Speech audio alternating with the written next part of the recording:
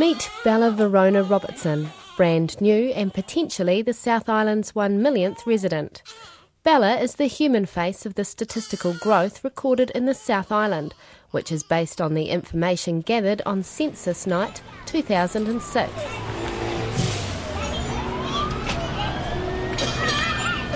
Those figures say that Christchurch, New Zealand's second most populous city, is now home to 36% of all those who live in the South Island.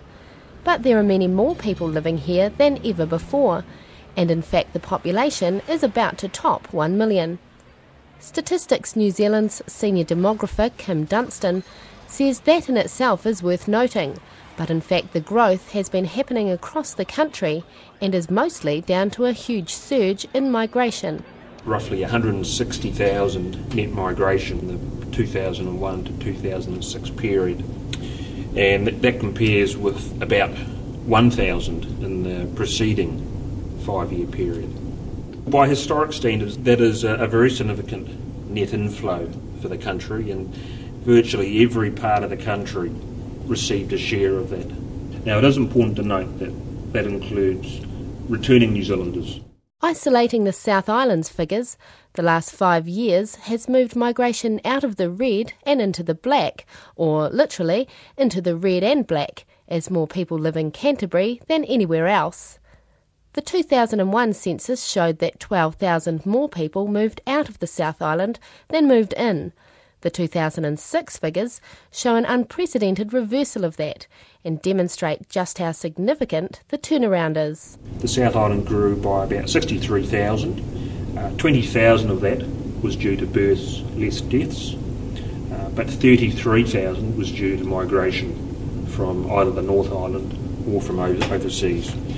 And of those migrants from overseas, roughly 1 in 3 of those were New Zealand born. The growth has varied from region to region. Queenstown Lakes District was a national standout. The wider Canterbury region and the West Coast also increased their populations in bigger leaps and bounds than were expected. The effects, good and bad, are different in every area. For the West Coast, the growth was small but highly significant. It is the first time in almost 20 years that the population has increased. The mini boom is being felt from Haast in the very south all the way up to Karamea. Hokotika's tiny airport now handles 5 return feeder flights to Christchurch every day, which are more often than not full of briefcase-clasping, suit-wearing people heading one way or another after a day's business. New subdivisions are sprouting up along State Highway 6, hotels are expanding, unemployment is virtually non-existent. And from the top floor of the Westland District Council building, which sways and whines as a fierce southerly hits outside, Mayor Maureen Pugh has a good view of the benefits. Her council governs the region between Haast and Hokitika, one of the largest catchments in New Zealand. We've seen a lot more confidence in businesses. So we've got new business happening here on the coast. For instance, here in Hokitika, we've got an extension to a major hotel, and that's got 50 new top quality rooms. We've approved a consent for a 110-bed hotel in the centre of the Hokitika business area. And that population growth will also mean that we now have the staff to support new businesses, and that's been a major advantage. We still have a shortage of skilled tradespeople, and it's very, very difficult to get a tradesman over here.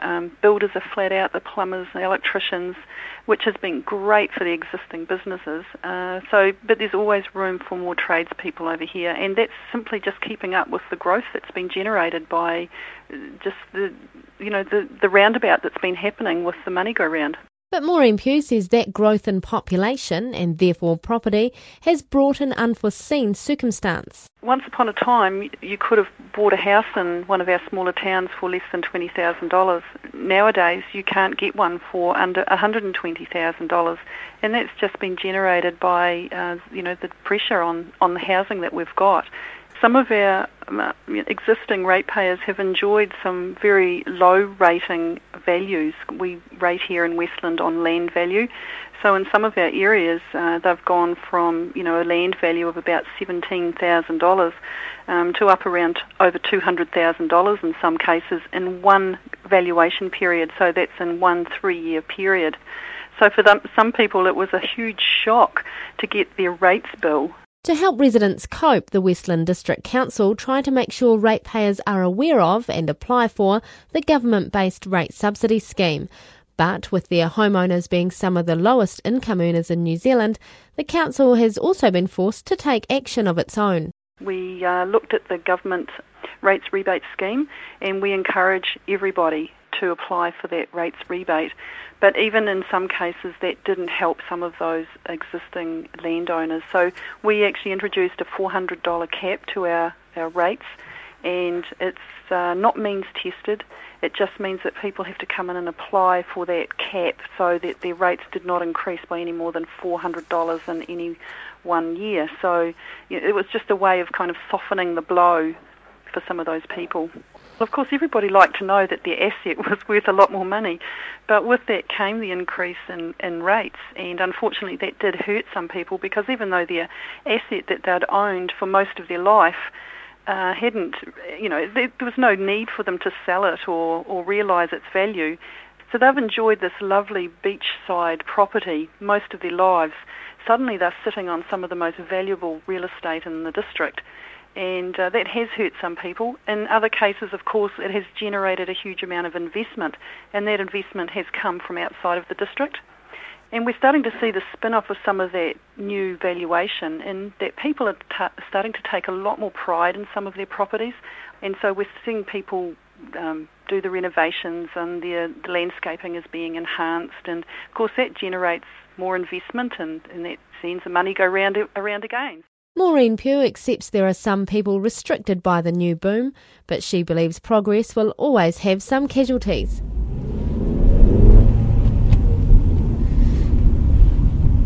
Further south in the village of Harihari, the residents are cautiously optimistic that an upturn in the population will mean fewer casualties, literally health casualties, with the region attracting more doctors.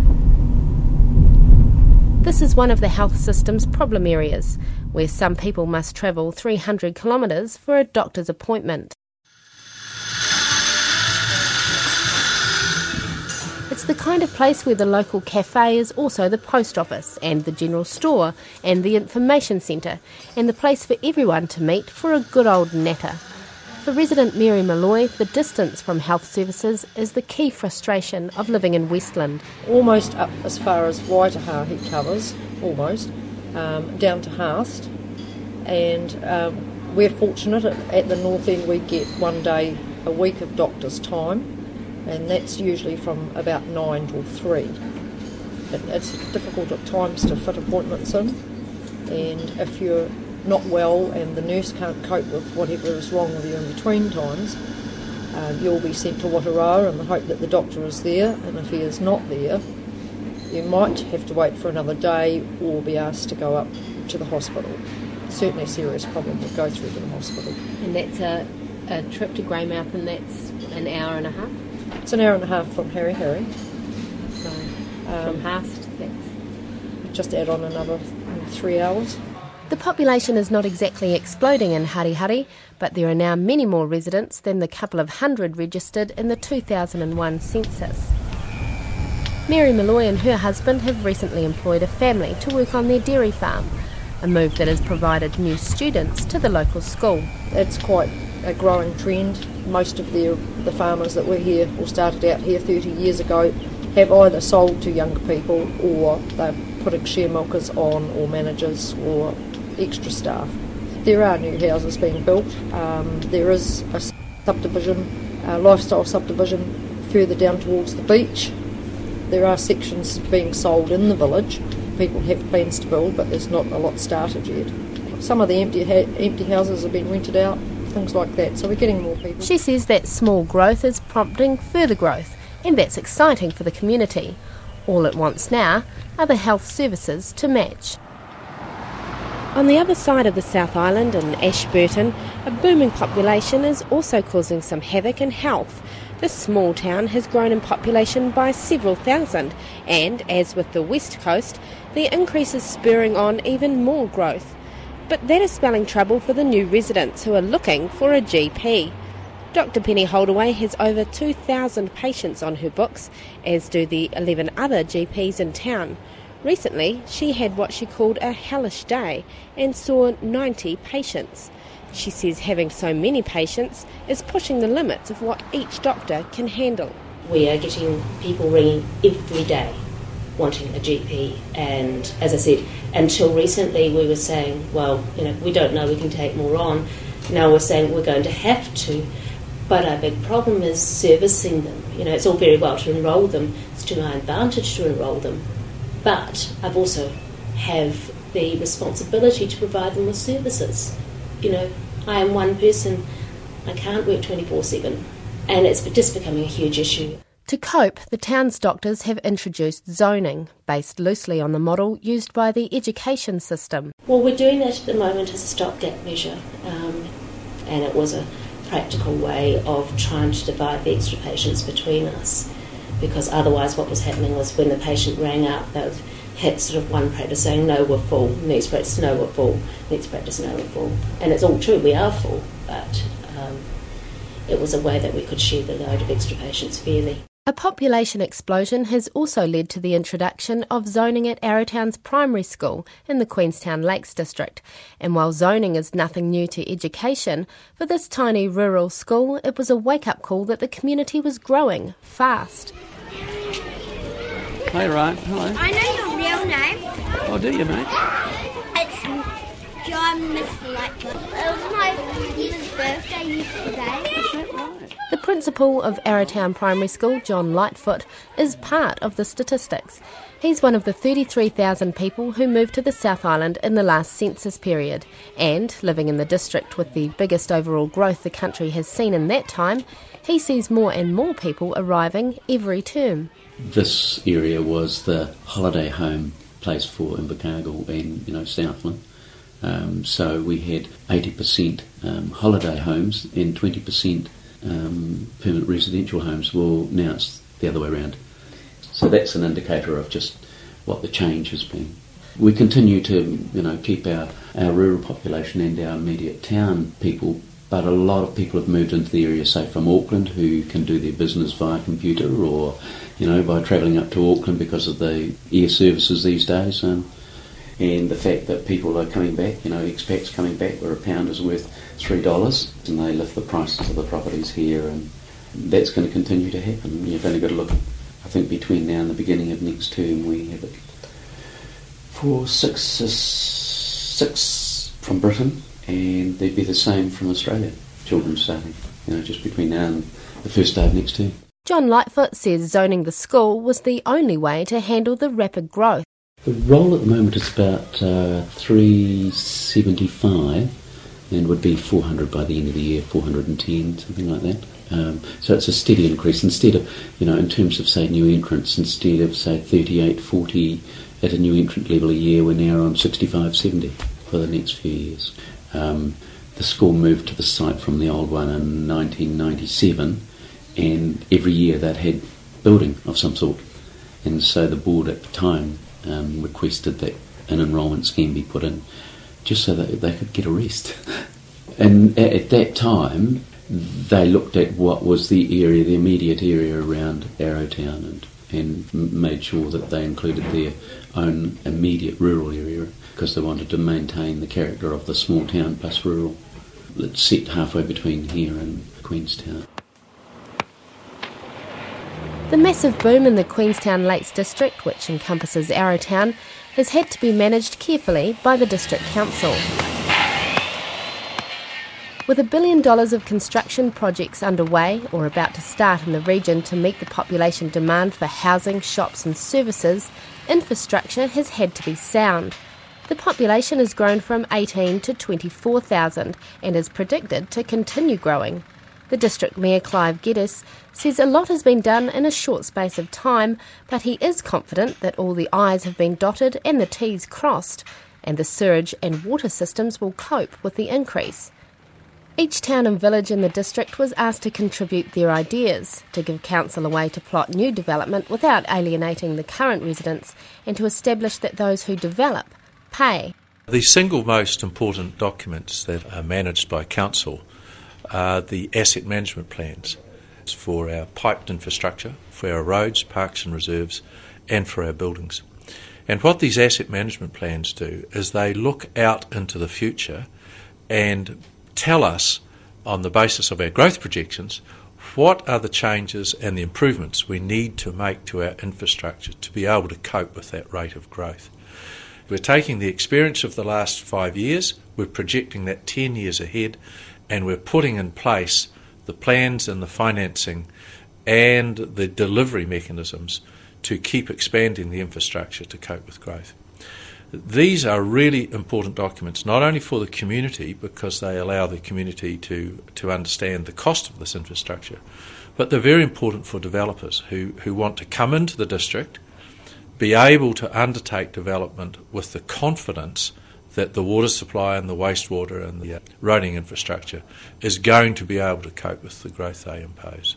Queenstown and Arrowtown, Ashburton and the West Coast all have a level of growth that has pushed the population upwards. But those areas did not actively seek new people, like the South Island's most southern province. Driving down State Highway 1, practically at the bottom of the South Island. This is a great road. It's smooth, it's well looked after, but there's nobody using it. I've had 2 milk tankers pass me going the other way, heading to the Edendale milk factory, but that's all. No cars, nothing else. But at the end of this road, and I can see the lights ahead of me now, about 20 kilometres away, is Invercargill. Now this is a city that in the last census also experienced a lot of growth, but Invercargill really had to fight to get new citizens. They had a concerted campaign to bring more people into Southland, and by the looks of the latest census figures, it's been highly successful. You may remember the campaign. Entitled We Need You, Southland's shameless self-promotion made it into every daily newspaper across the country in October 2001. The 8-page lift-out listed 380 jobs and profiled the very best of the lifestyle the South has to offer in words and pictures. And on the back, a stylised map of the South, just showing the things that we can do down here. It was the brainchild of Southland Times editor Fred Tullett and came at a time when the local economy was slowly improving, but the people power needed to sustain it was sorely lacking. I went to an Exporter of the Year dinner, Southland Exporter of the Year dinner, and the table I was at, several of the guys were complaining that they just couldn't get workers. One of them in particular was complaining that he worked for a timber company and he had drivers, of course, delivering logs and taking away chips, etc. They were all being poached by the dairy company, offered more money because they had this big expansion coming on. So I went home and thought about this over the weekend and came up with a national campaign to attract people down here. We need you. We needed to promote the South as well as advertise the jobs. And there is a feeling, or there was then a feeling around the country that it was a pretty miserable place down here. And it isn't. It's actually a fantastic place. But we needed to sell that. We needed to show them that we actually have a really special place down here. It was a massive undertaking, and for the local businesses who contributed to the production of the publication, there was nothing in the way of specific advertising of their businesses. And those who didn't contribute in dollars found other ways to make the campaign work. We produced 26 tonnes of newsprint. This special publication we had inserted in every daily newspaper in the North Island and in the Christchurch Press, as well as in the Southland Times. 26 tonnes. And 2 trucking companies took it all around New Zealand free. That was their contribution. They're Southland-based. Yes, because they were desperate for truck drivers. It was a rousing success. A call centre set up at the local Polytech took 3,000 calls in 6 days and had to shut the lines down because they could not handle the workload. At the same time, the Polytech's own zero fees scheme was beginning and attracting another sector of the community to Invercargill. The town's student population expanded dramatically, with those keen on a free tertiary education. It attracted school leavers and mature students whose partners found work in the region and whose children boosted school rolls. Richard Hay is the chief executive of the Southland Chamber of Commerce, an organisation that saw the city benefit from both the We Need You campaign and the Zero Fees scheme. He says having more people living in the city has seen a change in more than just the population statistics. Prior to the We Want You campaign, or any of the other campaigns that followed after it that helped to increase our statistic population, if you like. You could go out for dinner of night, but you'd have a reasonable choice of restaurants, but not a massive wide choice of restaurants. The same with going to a movie. You'd have a couple of choices of going to a movie. A lot of the social activity was around sporting activities and all the things that came off that. But with the new influx coming in, you've got different people with different backgrounds, with different needs, different wants, and now you've got a real cosmopolitan city with a very large range of restaurants. Indeed, we keep saying, how do they survive? But they do. You can go to any restaurant, certainly in the latter part of the week, and you need to book for most of them, even still. And one keeps wondering where all these people are coming from. At the peak of the We Need You frenzy, one Invercargill real estate branch was reporting people from other parts of the country buying up to 10 houses at a time as investment properties. As with the West Coast, property prices in Invercargill are still moving. Quotable value figures released earlier this month show a 34% increase over the past year alone. A recent baby boom has surprised the region and may see the schools that were shut down over the past few years due to population decline having to be reopened. Richard Hay believes the future for Invercargill and Southland is looking rosy for some time yet, as opportunities for even more growth are just around the corner with the exploration drilling for oil off the Southland coast. If we do strike oil down there, Southland's going to become a little Saudi Arabia state, there's no doubt about that. It's just going to turn the Southland economy on its head. It'll certainly turn the New Zealand economy on its head. But having said that, we can't get all that excited about it right at this time. There's 1.3 billion being spent over the next 5 years on the oil project in the Great South Basin, but that is for exploration. And that's going to take a while to come to a conclusion. And it might or might not be a future for Southland. We're quietly optimistic that there's going to be something that comes out of it that's going to boost Southland. So there's a lot of excitement out there about what the future's going to bring, and that snowballs, and maybe that's done help with the baby thing as well. People are getting more convinced about the future of Southland as a good place to be able to bring families and to bring up families. Chantal O'Brien is another one of those who boosted the South Island population in the last census period. She returned home to Ashburton after travelling overseas for several years and has decided to stay put. The 25-year-old is not alone. There's lots more opportunities. A girlfriend of mine who came overseas as well has recently come back to Ashburton and started her own business, which is going fantastic, and she wouldn't have that kind of opportunity in a big city or anything like that. But in Ashburton, she has, that opportunity, so she's making the most of it. With the growth and stuff, there's more, even with places like, like the meatworks and stuff, there's jobs everywhere. A lot of people, older siblings and stuff, are friends who have been with companies and been in big cities and stuff. Now the companies are growing within the South Island, then they have the opportunity to come back, stay in the same jobs, but move closer to home. Chantal O'Brien has not only contributed to the South Island population milestone by returning from overseas to live here, she and her partner just had their first child last week. Bella Verona Robertson may well be the South Island's millionth resident, and if she stays until adulthood, she will have many more choices in industry and lifestyle than her mother did a generation earlier.